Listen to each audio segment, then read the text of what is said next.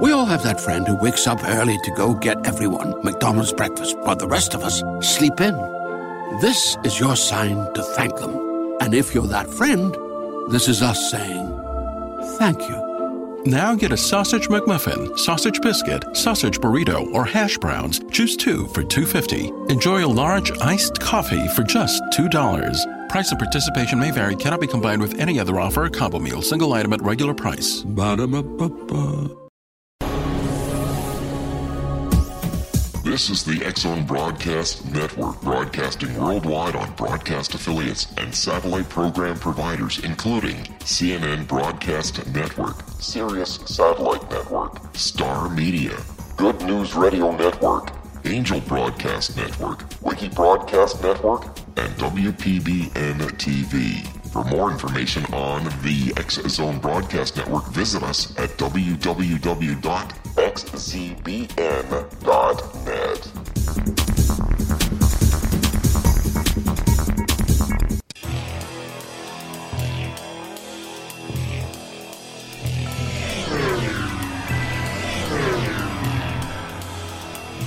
This is A Different Perspective with Kevin Randall. A retired U.S. Lieutenant Colonel, Kevin Randall has been studying UFOs for nearly 50 years. Kevin has investigated some of the most famous UFO cases in the world and has been consulted for dozens of documentaries about UFOs. Considered one of the leading experts into the Roswell UFO crash of 1947, Kevin has written more than 25 books about UFOs, including the recently published Roswell in the 21st Century. Now, here is the host of A Different Perspective, Kevin Randall.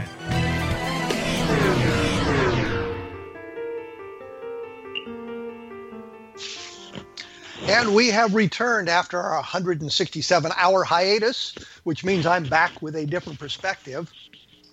When I began the blog, which was called A Different Perspective, and the radio show A Different Perspective, it was always in my mind to branch out somewhat from UFOs and talk about some of the other things that are of interest, at least to me, and maybe all of you out there as well. UFOs are a key part of that. Paranormal sneaks in there once in a while, as you've heard in the past. And one of the things that's always intrigued me is the mystery of the Oak Island money pit. This is a treasure in Oak Island. I have with me today Joy Steele, who is a freelance writer and a member of Canada's Authors Association. I'm sorry, Canada. I didn't mean to say Canada. The Canadian Authors Association in Nova Scotia. She has always had an interest in the Oak Island mystery. After business studies and work, she worked in the field of communications in Hong Kong. And in 2001, she returned to Nova Scotia and was able to focus attention to researching Oak Island. Finally, after more than a dozen years and countless hours of primary and secondary research, Joy Steele shares her findings with the world. Her book is called The Oak Island Mystery Solved, and we're going to hear her solution today and a little bit more about Oak Island. Joy Steele, welcome to A Different Perspective. Hi, Kevin. Glad to be here.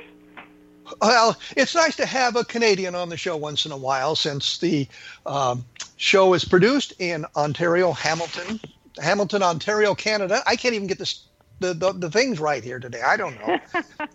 This always happens at the beginning of the show. I don't know whether it's nervousness. All things Oak Island. That's what it is. Well, I don't know if it's nervousness or what, but as we get going into the show, things seem to settle down a little bit. So we just sort of ignore the first 3 minutes. I was going to say, on this Oak Island thing, we've just got about 3 minutes left before we have to break here. Can you give me a short synopsis of exactly what the mystery of Oak Island is? Oh, well, we're going to just dive right in here and say what it is then? Yes. Okay. According to my research, and as Kevin mentioned, this is backed up by primary documents, secondary testimonies, especially archaeological evidence. And so the what this all produced was the resolve for Oak Island, and it turns out that it was a naval source. No, Joy, let me stop you here. What I want to know is what what is the Oak Island mystery? Not your solution yet. We'll get to that in a moment. But what is the mystery itself? What is the deal about Oak Island? Okay, well, for that we'll have to go into a little bit of the lore of Oak Island. Yes. Now, traditional lore says that 3 lads, visited Oak Island back in 1795. Just a little footnote aside here. Our research has indicated that actually the year might have been around 1780. We found that there were at least 5 primary residences from the 1791 poll tax. So that date, I'm just saying, is in question. However, as it goes, the young men, they ventured to Oak Island, and what they chanced to see intrigued them. They saw a clearing around Smith's Cove, and then they chanced to find a depression, a big depression. And at that time, rumors were abounding about Captain Kidd, maybe burying his treasure up there and things like that.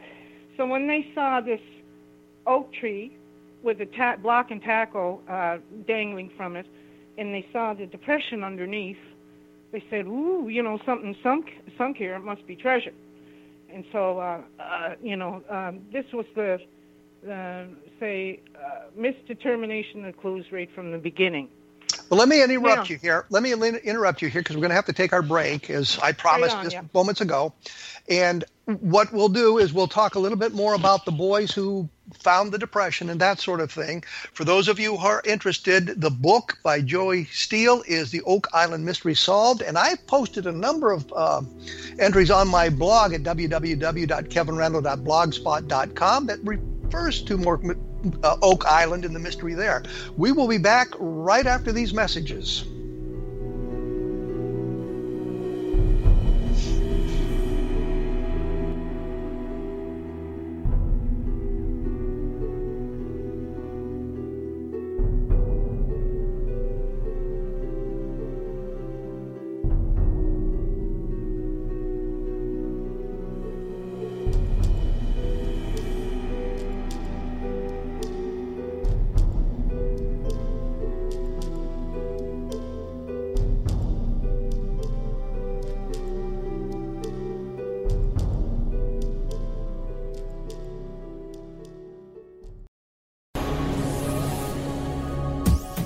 This is the X-Zone Broadcast Network, broadcasting worldwide on broadcast affiliates and satellite program providers, including CNN Broadcast Network, Sirius Satellite Network, Star Media, Good News Radio Network, Angel Broadcast Network, Wiki Broadcast Network, and WPBN TV. For more information on the X-Zone Broadcast Network, visit us at www.xzbn.net.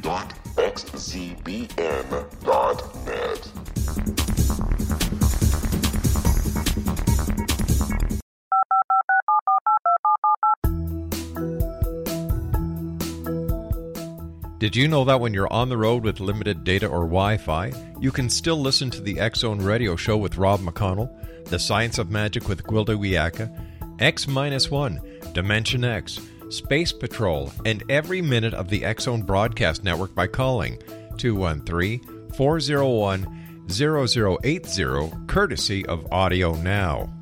No smartphone, app, or internet needed. It saves your data plan, and it's free if you have unlimited minutes. Call 213-401-0080 to listen on any phone, anytime, anywhere. Remember, 213-401-0080 for the best of the paranormal, parapsychology, and sci-fi radio programming anywhere, 24/7, 365.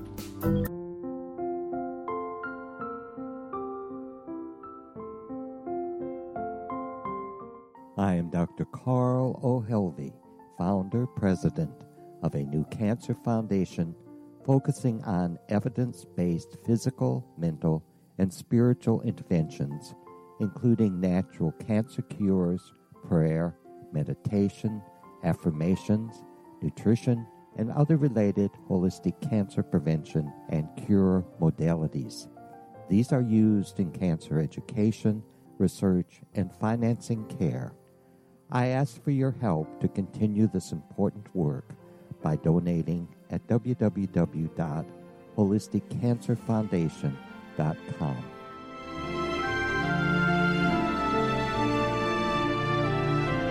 Hello, I'm Pete Marsh. With my daughter Justina, we will be presenting the new radio show, Too Good to Be True. If something seems too good to be true, it usually is. But with the help of Justina's amazing gifts, we're going to gain insight into questions that don't yet have complete answers. Have you wondered who built Stonehenge and for what reason? Why are crop circles found in the same region as Stonehenge and elsewhere? Are crop circles a hoax, or are they created with technologies that we have little knowledge of? Who built the pyramids in Egypt and also in other countries? How and why were they built? Was the Titanic switched with the Britannic as part of a gigantic insurance fraud, or for more insidious reasons? What caused the Tunguska event when trees were flattened over an 800 square mile area in Siberia? Will the new insights be too good to be true? Well, that will depend on what you are prepared to believe. Please join us as we start on this journey together. For more information on Too Good to Be True, visit www.xzbn.net. Little children aren't the only ones afraid of the dark. Millions of soldiers return from war zones with PTSD, anger, frustration, fear, and loneliness, much of which surfaces during the darkness of the night. You have the chance to change the lives of these American heroes. Songs and Stories for Soldiers.us provides free MP3 players for these men and women. With a list of 3 million songs in 16 different styles, 100,000 audiobooks, and 30,000 old-time radio programs, every veteran can find something to soothe and comfort them at no cost. All our players contain an 8-hour audio program designed to help veterans fall asleep. With 1,500 plus vets now participating, it's our goal to deliver 10,000 audio players this year. Go to our website at songsandstoriesforsoldiers.us. Help us help a veteran make it through the night.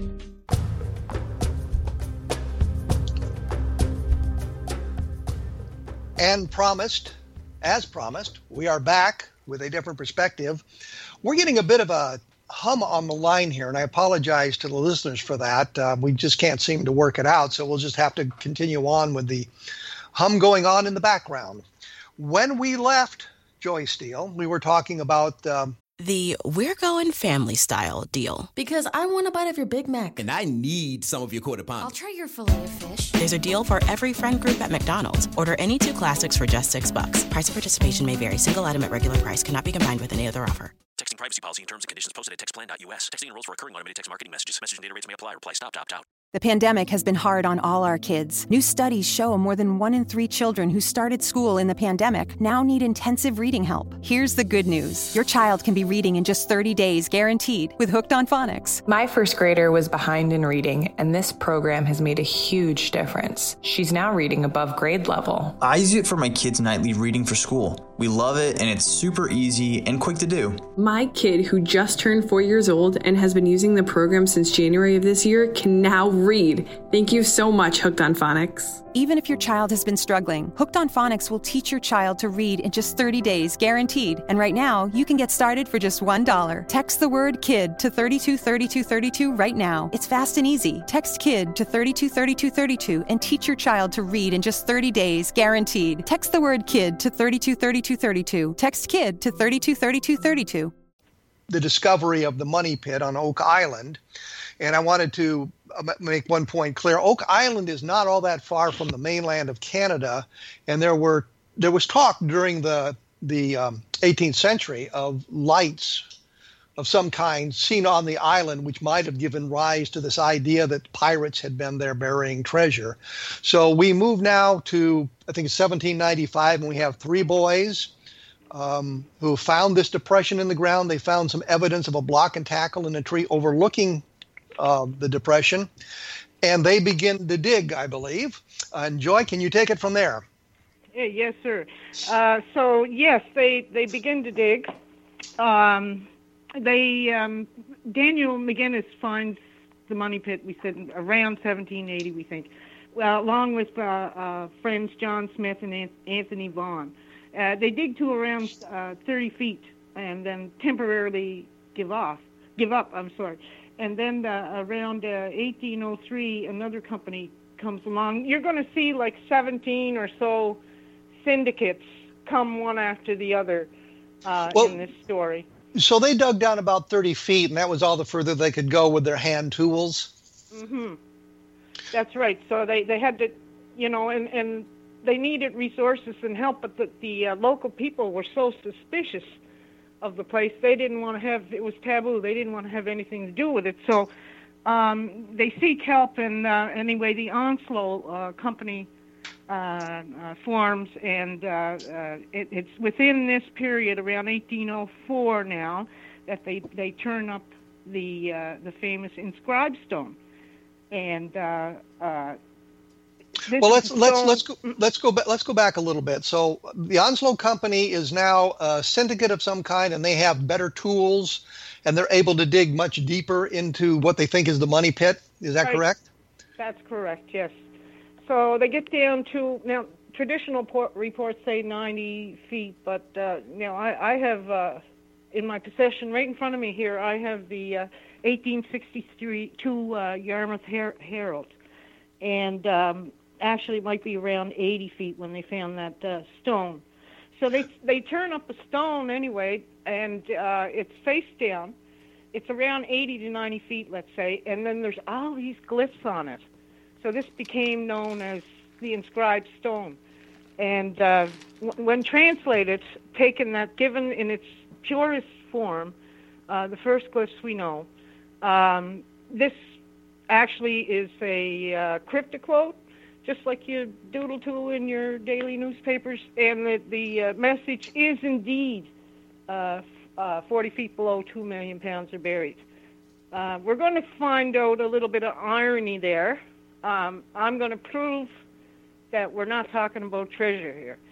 Okay. So let me kind of set the tone here. What we've got is they've dug down 80, 90 feet. They found a stone, and it's inscribed with some glyphs, and they've been able to translate it, suggesting 40 feet below is $2 million. So they've got their shaft dug down. Now, as they were digging down, didn't they come to platforms of trees or something like that every 10 feet or so? I think this is more. This is more. Interjection, compounding the myth, making it the myth. Compounded with more embellishments. Okay, let's just say. So you're suggesting there were no layers to this thing, where every 10 feet they found the logs or anything like that. That's kind of part of the mythology that's grown up around the money pit. It is mythology. In fact, let me quote here. Okay, now let's pick it up. By this time, the work became too heavy for them to carry on alone, and they tried to get the inhabitants to join them, but they refused from kind of superstitious dread. We just said that. About 7 years afterwards, Simeon Linz of Onslow, this is the new company we talked about, went down to Chester, and happening to stop Mr. Vaughan, he was informed of what had taken place. Okay, now here's the point. They reached the 93 feet mark. They find a mark every 10 feet. Now here's the real what's found every 10 feet. Some of them were charcoal, some of them were putty, that's the clay, and one at 80 feet was a stone cut square, 2 feet long and about a foot thick, with several characters on it. So see, these layers weren't just logs every 10 feet. In fact, they only went down pretty much the first, every 10-foot intervals, the first 30 feet.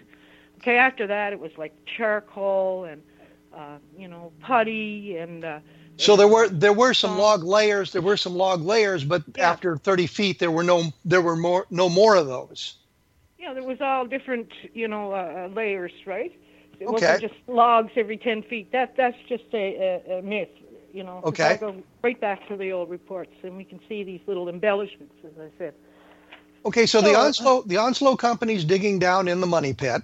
They've reached the 90-foot level. They found the stone. What happens next? Why don't they go any deeper? It's the classic for Oak Island. Then the water comes in. They go down to about 93 to 110 feet, and this floods and eventually they're put out of business and they can't recover it. The technology. But when you say it's flooded, you mean the pit they've dug is now flooded. There's water in it. That's right. There's brackish water coming in from somewhere, and it's pouring in at such a rate that they can't dig anymore because the water level's just going too high for them. So we're in 1803 right now, and they don't have the technology to pump the water out of the pit. The water's coming in faster; they can pump it out.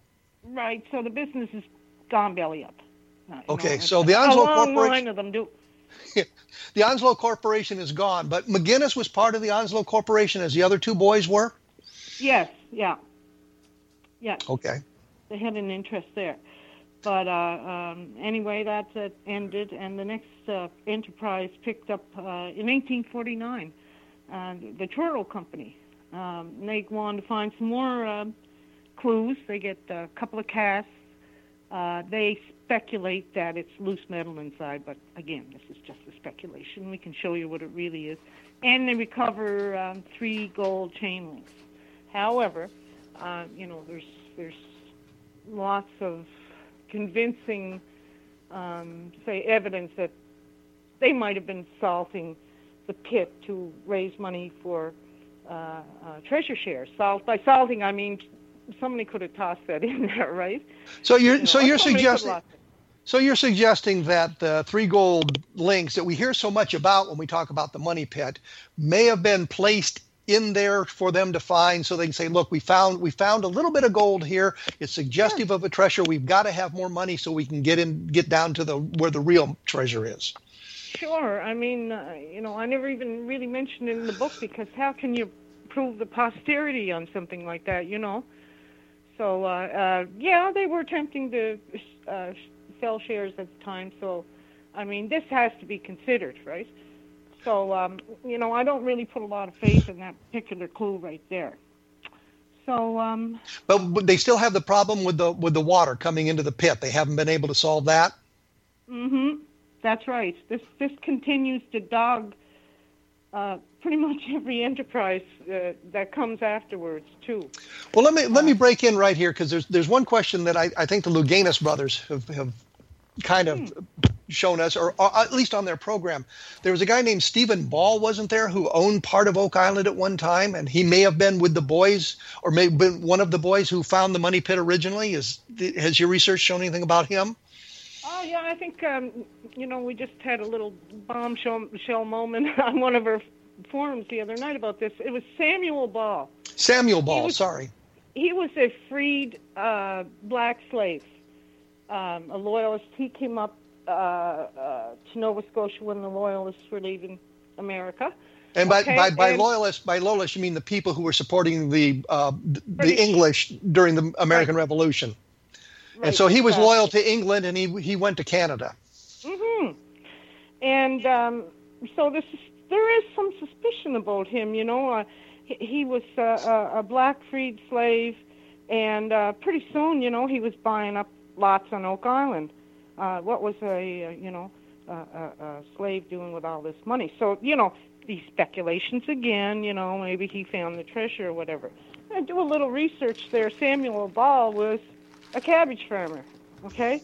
And what was the local population of the time? It was all settled by Germans and Dutch people, okay? And I found it recorded the other night that the product they were making since they arrived, and this is really popular with German people, is the sauerkraut, you see? So here was what we found out, what we think we know now, is Samuel Ball was making a successful money on a cash crop. That was cabbage. He was a cabbage farmer. This was sold all over the local area and used by the inhabitants, and it was also for victuating the ships with. So he's a successful farmer. He's making money off his farm. So the source of his money may have been his cash crop, as opposed to finding the treasure. Absolutely. See, I mean, this is where the speculations go off wild, aren't they? And everything goes off the rails, But if we look and we dig and we actually go into the history of the place, things can be explained, in another way, in a more logical fashion. So the idea that Samuel Ball was a member of the trio that found the original pit probably is untrue. Oh, absolutely. I mean, he was at a much later time anyway. No, it was three local lads, actually, okay, older than they said, John Smith, Anthony Vaughn, and Daniel McGinnis, of course. McGinnis.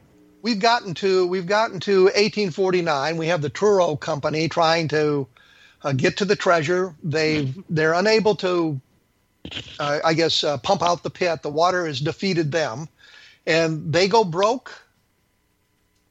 They go belly up too, one after the other. The next worthy event, 1861 now.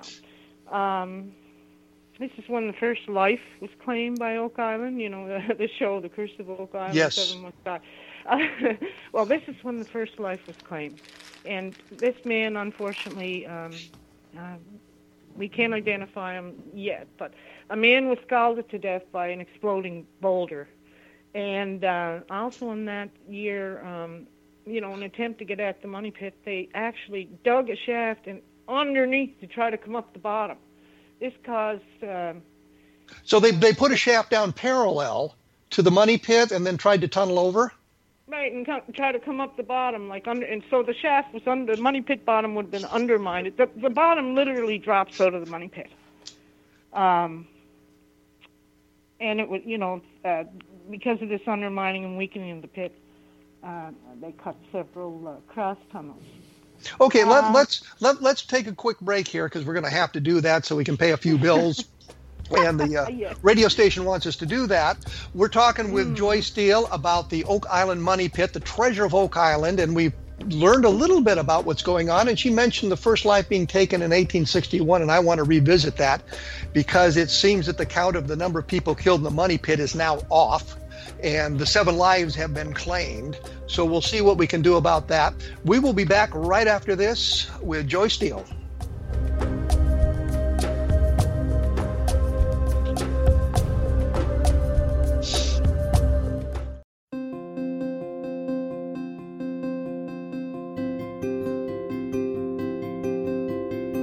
Dreams are our personal gateways into infinite wisdom. Don't miss shamanic counselor and indigenously trained dream decoder Sandra Corcoran's inspiring book, Shamanic Awakening Between the Dark and the Daylight. This remarkable work chronicles Sandra's 35 years of experience with diverse wisdom keepers and her initiations throughout the Americas and across the British Isles, Turkey, Greece, and Egypt. Sandy's knowledge of symbology, psychology, and myth influence her dream blog and workshops. Sandy offers private tarot readings, international journeys, a meditative CD, as well as her book, Shamanic Awakening, to encourage you as you navigate this earth walk, creating a deeper connection to yourself and all that is. Find this and more at Sandy's website, starwalkervisions.com.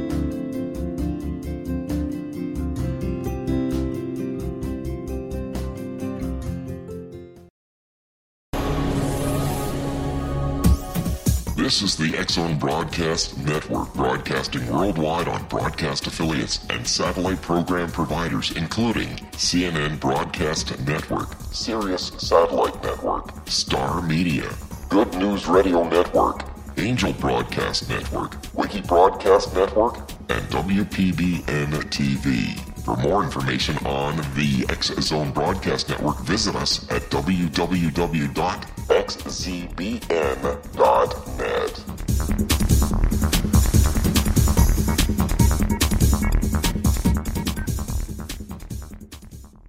How would you like to be able to read other people's minds? Well, the next best thing is here. When you know how to read a person's name, you know how the person thinks, feels, and behaves. Each letter in our name holds a key to unlock our true essence. Our name contains both our gifts and challenges in this lifetime. Nemology science discovers personality secrets hidden in the placement of the letters of our names, including the first and last impression people remember about us. Sharon shows us how to interpret the arrangement of letters as outlined in her book, Know the Name, Know the Person. Sharon Lynn Wyeth created nemology science after 18 years of research and testing her theories, and has supported thousands of people around the world in understanding themselves and others better. You'll enjoy Sharon's unique teachings as she shares her system to learn the gifts behind your given birth name. Even if you don't like your birth name, there are jewels in this book. If you're thinking of changing your name, ready to name your child, or wanting to get along better with others, this is the book for you. If you'd like to improve your relationships and change your life for the better, get the book today, Know the Name, Know the Person, or visit www.knowthename.com. That's www.knowthename.com.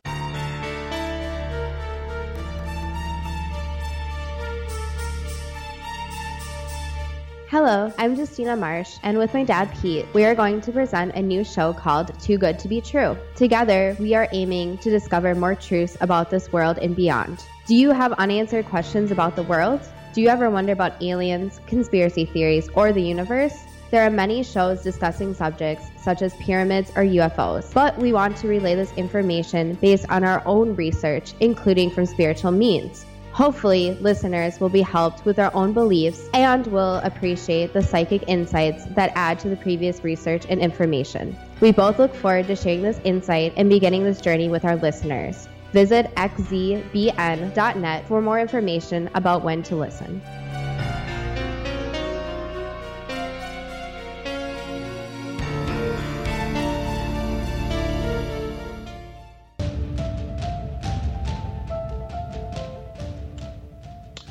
I am back with my guest Joy Steele, and we're talking about the Oak Island Money Pit, and she's taken me off in a couple of tangents that I didn't want to really go down, but we're going to have to look at those, and we're going to try to get to her solution of what really happened at Oak Island, what the money pit really is. I believe in the program, the Curse of Oak Island, they talk about 6 people having died, and it seems to me that the first one that they have on their list died in like 1897. And you said the first person was killed in 1861. Have I got the numbers wrong? Well, the second person lost their life in 1897. The first one was 1861. In 1897, this was Maynard Kaiser. He fell to his death while he was being pulled out of the pit. Yeah. Okay. During the William Chappell expedition. Okay, so the 1861 attempt to penetrate the money pit, they dug a parallel shaft down there. They tried to come up below it. They screwed the whole deal up, and you say the bottom fell out of the money pit. That's correct. I mean, that wasn't what killed this gentleman. It was because the boiler exploded on the surface, you know. But that's right. That's right up to now. So they're obviously their attempt failed as well. Yeah, it's one after the other. You know, failure. That money pit is a good name, actually. Yes, because people keep throwing money into the pit trying to get to the treasure. Exactly, and they never sucking got anything out. Not a dime, right? So we've come to 1861. They've attempted to make another assault on the money pit. They failed on that. They've kind of now dug up all the area around the money pit, so that confusion will come about later, where exactly was the original money pit. When was the next assault on the money pit? Well, now then came the Fred Blair years, around 1893. This would be the Oak Island Treasure Company, and the cave-in pit is investigated on this venture. Then, 1897, William Chappell comes into the picture there with Blair, and he's the foreman and driller. I already said the second life, Maynard Kaiser fell to his death at this time. But there's very significant finds coming after this, and for one thing, Chappell drills into what he says is a cement vault. And he encountered, and within this was a piece of scrap of parchment was found, penned with India ink on sheepskin. So it was a clue of probable posterity, that one was. But all he had was this little half-inch or so across scrap of paper. So something was written, some document was there, and this was also believed by. But was this vault he drilled into? Was it sealed so that the water hadn't flowed into it? Well, this is another significant clue. And when I go for the reveal here, this is actually another part of the process I'm going to tell you was going on in antiquity and obsolete technology. Well, let's jump ahead because we're going to run out of time if I'm not careful on managing my time here. So we've had any number of attempts to get to the treasure. Franklin Roosevelt was involved in one of the attempts. I think John Wayne was involved in giving money to him and trying to get to the money pit. We move into the 1950s, I think it is, and there's a family that's now living on Oak Island, and they're trying to get to the money, to find the treasure as well. Is it the Restons, I think? Restals, yes. Restals, yes. Yeah, this would be in the throughout the early 60s and up until 1965, and on this sad day, four more people died on Oak Island one day in August of 1965. And the reason was probably carbon monoxide had flooded into one of the ditches or pits where they were working, and they were overcome by the fumes. Is that correct? That's what they speculated. Here we go with the speculation again. I actually sat down there just a few years with the son of Ed White, the hero that went in that pit. And we sat down, and I got the closest story and the best rendition you're ever going to get. We figure, well, Ed, we think it was a toxic cocktail of other gases. For example, they had a strong smell of rotten eggs on their clothing, and that's indicative of H2S gas, hydrogen sulfide gas. Okay. So, and then Ed observed, even the greenish haze and bubbles coming up out of the pit. Carbon monoxide is odorless. Yeah. Tasteless.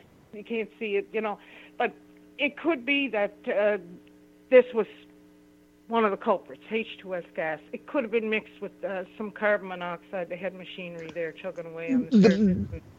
The point is gas seeped into the pit, and it took 4 lives. That's right. It was the culprit. Okay. Yeah. All right. So nobody's been able to get down to the money, and we know the Leganis, watching the Curse of Oak Island, has not been able to defeat the alleged booby traps as well. Now, because we're going to run out of time here, you've spent quite a bit of time researching this there. You live in Nova Scotia, so you're right there. You can do the research. You can talk to some of the relatives of people who were involved, especially those who were involved. Yeah. And you've gotten the best information. So what is your theory about what the money pit is? Let's see if we can bring all that together in the time we have left. Okay, here it is. What went on at on Oak Island, Nova Scotia in the year 1720 was a project by the British government, and they had something that people mostly never heard of, and this will explain a lot. Why did this go on? Why can't people solve it or whatever? Because it was an obsolete technology but at the time was absolutely crucial, and that is naval stores. Okay, most people never heard of that. What's a naval store? Naval stores is basically anything to do with ships, okay? That would be, even a mast was a naval store, okay? Spars, knees, pitch, tar, hemp for making rope, flax for sails, okay? That's what naval stores was. It was all those things under the umbrella. And what I found out was I have documents, like I said, archaeology. It exactly matches the technology of your classic earth kiln, which is the way they made tar, pine from pine, back in those days. Okay, and because of the innovation, I'll even explain, of a copper sheathing, which came in, in the late 1700s and through a series of innovations by the Royal Navy, this stuff was no longer need it. It wasn't required because what they were doing was painting it on the boats to stop fouling agents. And one of the biggest ones, you must have heard of, a shipworm, right? Yes. And they would just claw through a boat and honeycomb it in no time. I mean, it was so crucial. They were literally cringing when they didn't have a supply of it. So what you're talking about is tar, pitch. They need They need that to seal the ships. It was absolutely crucial for the rigging. It acted as everything in those days. Cannon grease, put on your livestock to stop infection. It was everything to them back then. Now, if I understand, we don't know about it. As I understand it, the British had been getting these naval stores from Sweden or Scandinavia, right? And that source was cut off, and they moved the operation to North America, and a lot of it was done in South Carolina or North Carolina, that area. They were the biggest producers of naval stores. The Scandinavians were the kings of it at that time. But here's the perfect sense. Here's what happened. Basically, they gained the monopoly. Sweden did. Britain was always buying its products from them. But, of course, what happens is price jack up during monopolistic pricing. And so Britain said, oh, well, no, we can't do with this, and their shipping interests were in jeopardy, too. They wanted to go aboard British bottoms, right? So anyway, they said, okay, that's it. We've got our colonies over there. We're going to turn to them. Why not? And, we're not putting up with this. That's it. So then the plan started. You look through the naval stores or the historic records. That's all you see is 1719, 1720. But what is important here is that they're developing this tar from the pine trees in the Carolinas and up the east coast of the United States into Canada and on Oak Island. They're creating kilns to burn the pine or produce the tar, the pitch. Is that correct? Earth kiln, yeah. It's an earth kiln, yes. Yeah, the scientific process is called pyrolysis by destructive distillation, okay? What you're doing is you're taking a bunch of, pine, right? You're sealing it in the kiln, and you're sweating out the resin.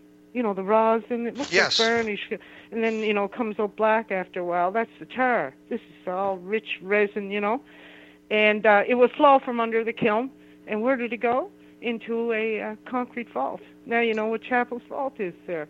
If we examine...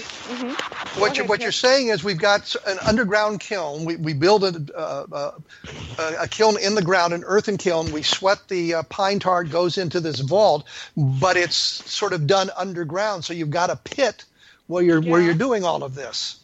That's right, and there's a pipe that leads off from the bottom. It just looks like a cone, okay, dug down in the ground. All these pine billets of a particular size, and this was even recovered. I found at the museum one of those billets. It had to be a perfect size, had to be pine. That was found, all smoky and cracked, yes. That was found by Dunfield. We have lots of evidence and, an exact match on the archaeology. There's so much to go through, but I'll just keep telling you the evidence that I can, There's so much to go through. But you've talked to archaeologists in, I guess, the Carolinas who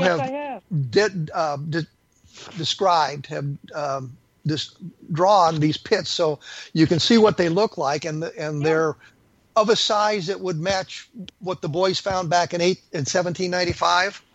Oh, exactly. Here's another kicker. Remember the flagstones? Do you remember the... Yes. 2 feet down they found flagstones. Yes. Flagstones on top. Okay. A typical earth kiln, it never changes. They always have the saucer-shaped, donut-shaped depression. There's always charcoal just below the surface, and they use these flagstones. You know why? Because I got a picture of it even from antiquity. They pound on them, and this creates a tighter seal in the kiln. Okay, all right. This has to be sealed, or it will. There's actually reports here. They blow up. It has to be, it's a controlled process. So we've got a depression in the ground. We've got the flagstones that keep going. We've got the vault down below, the charcoal vault. So this is an earthen kiln. We're going to have to take our last break here in just a few moments. I'll have more information about this, or have more information about this, at www.kevinrandle.blogspot.com with a listing of things you can do. And the book is The Oak Island Mystery Solved by Joy Steele, which you can find at Amazon and that sort of thing if you want to read all of the information that leads her to this conclusion. And when we come back, we'll get a little bit more information about this and talk a little bit about pine trees in the area and that sort of thing. So stick around for the rest of the story.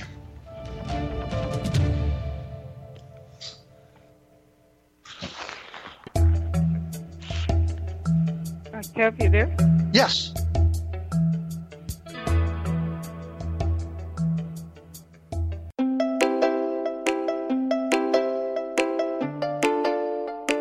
Are you curious? Do you want to learn more about how the world works and have fun at the same time?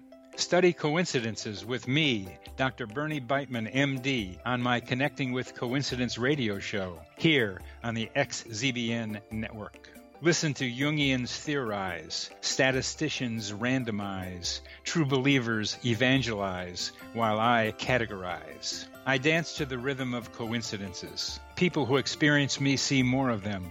Maybe something on the show matches a thought in your mind. Let us know. Expand your mind to the weirdness happening around you. Synchronicity spoken here, there, and everywhere. For more information, put Connecting with Coincidence in your search engine and find my website, my social media sites, and my blog.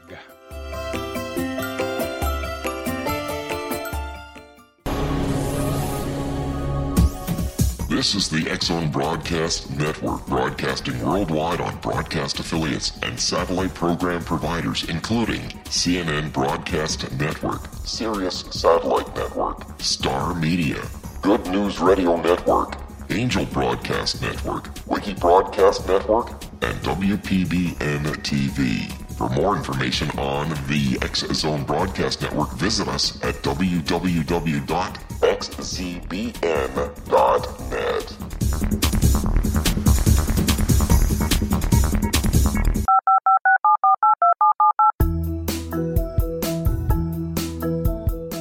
Did you know that when you're on the road with limited data or Wi-Fi, you can still listen to the X-Zone Radio Show with Rob McConnell, The Science of Magic with Gwilda Wiyaka, X-1, Dimension X, Space Patrol, and every minute of the X-Zone Broadcast Network by calling 213-401-0080, courtesy of Audio Now.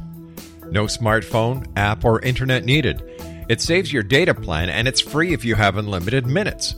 Call 213-401-0080 to listen on any phone, anytime, anywhere. Remember, 213-401-0080 for the best of the paranormal, parapsychology, and sci-fi radio programming anywhere, 24/7, 365.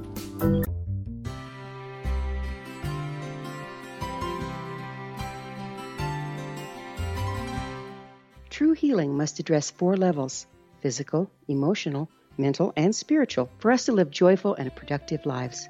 We tend to treat 3 of the 4, leaving the spiritual languishing. If you're tired of the same dysfunctional patterns cropping up in your life, Soul Balancing is for you.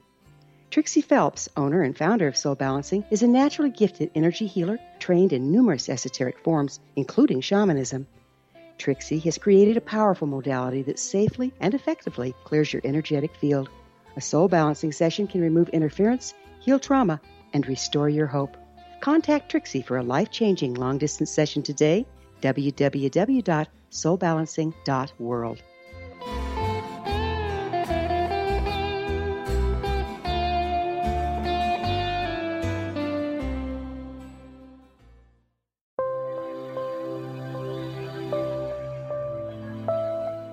There's a legend shared by many indigenous cultures of a time when the nations were cast to the 4 corners of the world.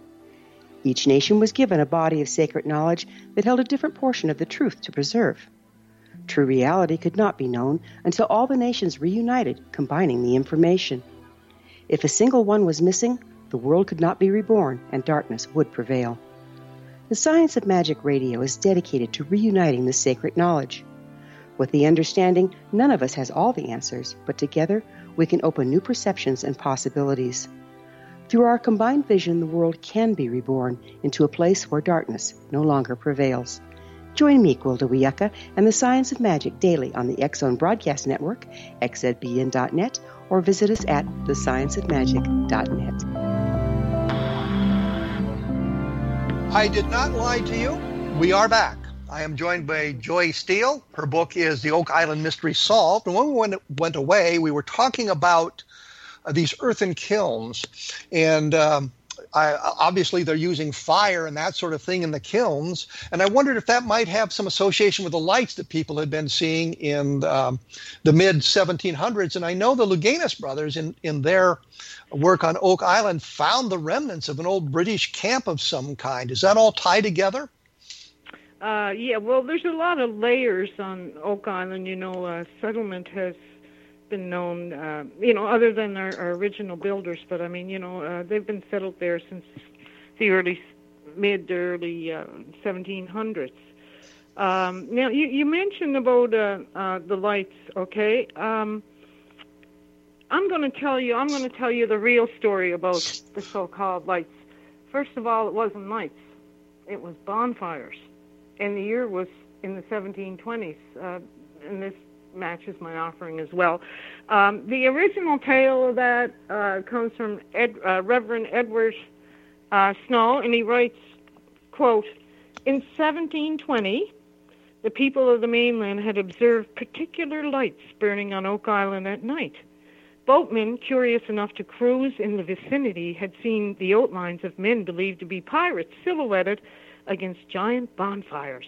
2 fishermen who went to Oak Island to investigate did not return and were never heard from again.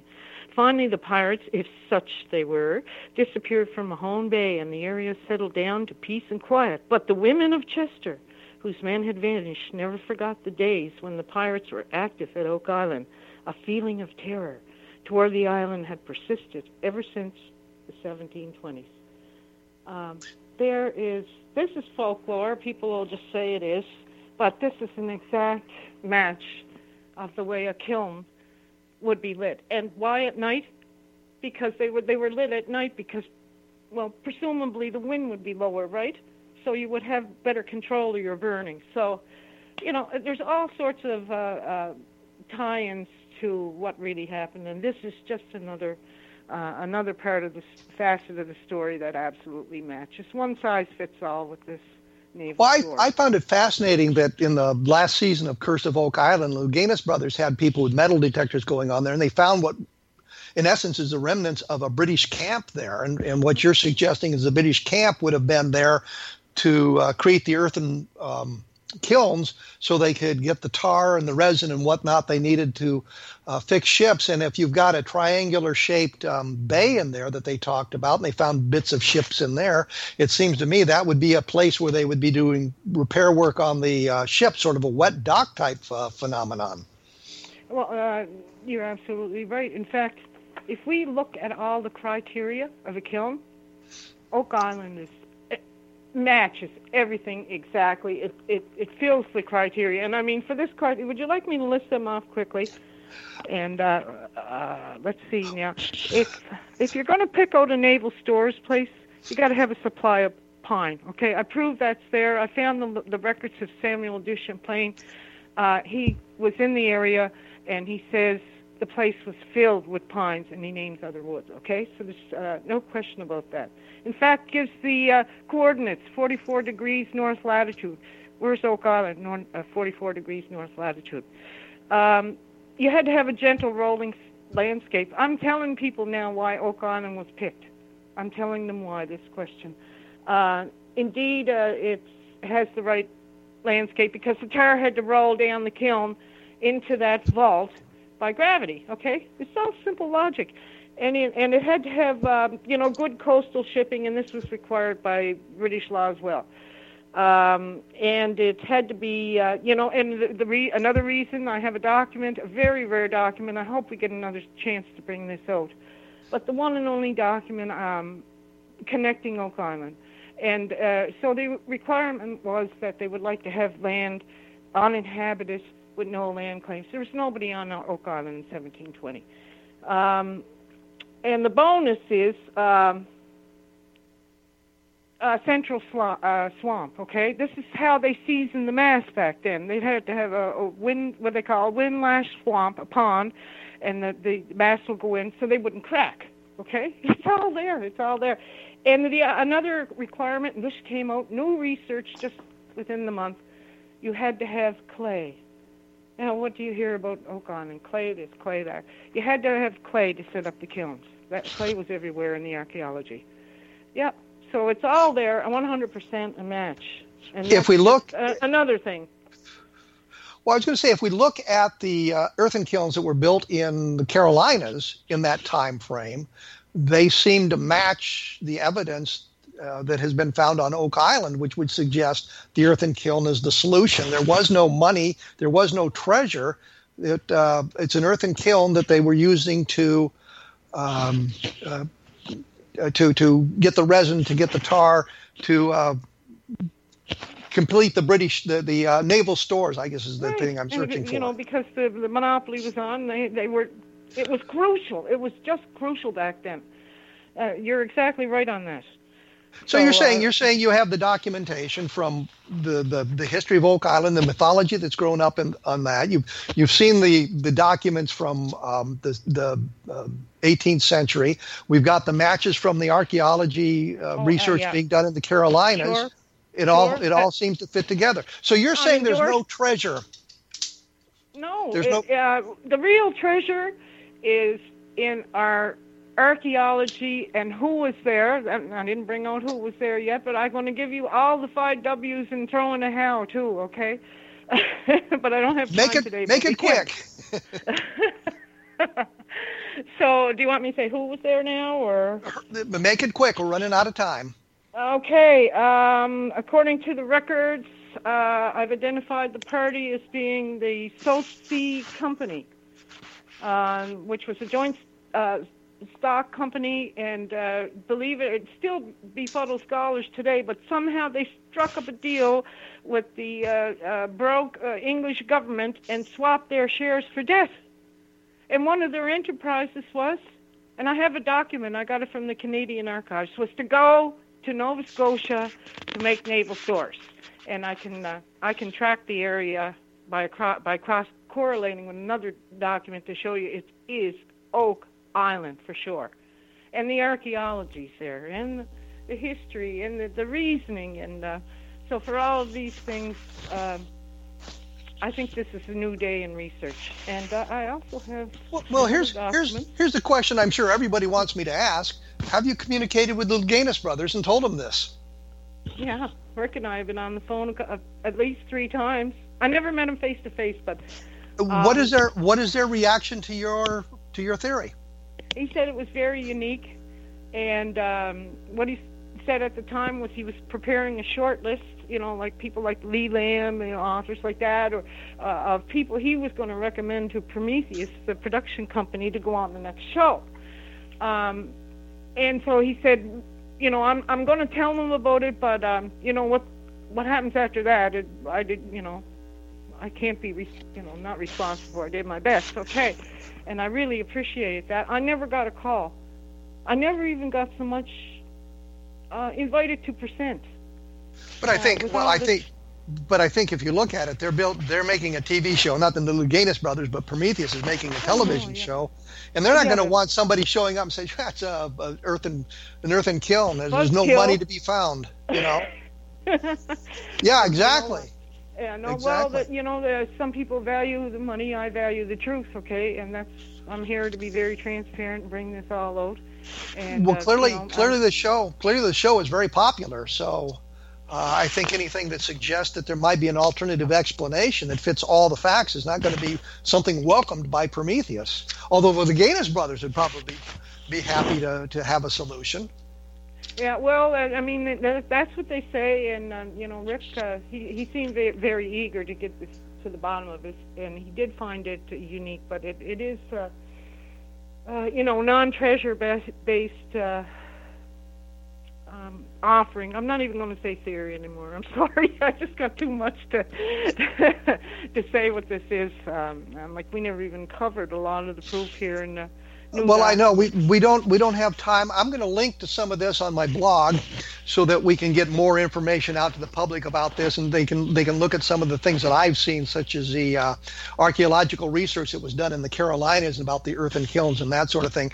Joy Steele, thank you so much for joining me here on A Different Perspective. Your book is The Oak Island Mystery Solved. You can find it on Amazon and take a look at it from that point of view.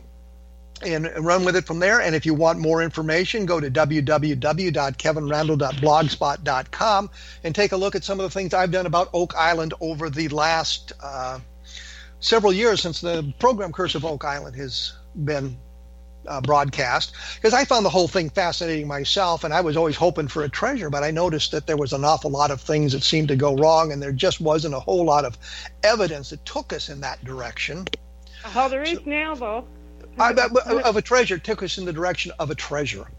So okay, but we do have solid evidence now. This is very hot, very new of what I'm saying was there. Yes. It's been uncovered, and it's coming out to the public now. It was on one of the episodes even. If you look at the later episodes, Joy, I'm out of time. I've got to run. I'm sorry. We'll have to take this up another time. I appreciate you taking time to share the evidence as you found it here, and I think that you're probably on the right track, much to the chagrin of everybody else. As I say, take a look at www.kevinrandle.blogspot.com, and for those of you who are interested in the Roswell case, because we're coming up on the anniversary, take a look at Roswell in the 21st Century. You can find it at Amazon as well. Next week, with any luck, I'm going to revisit Jan Harzan to talk about some of the controversy that is circulating in the upper levels of MUFON and see if we can get down to that. We will be back in 167 hours with another episode of A Different Perspective, so thank you for tuning in.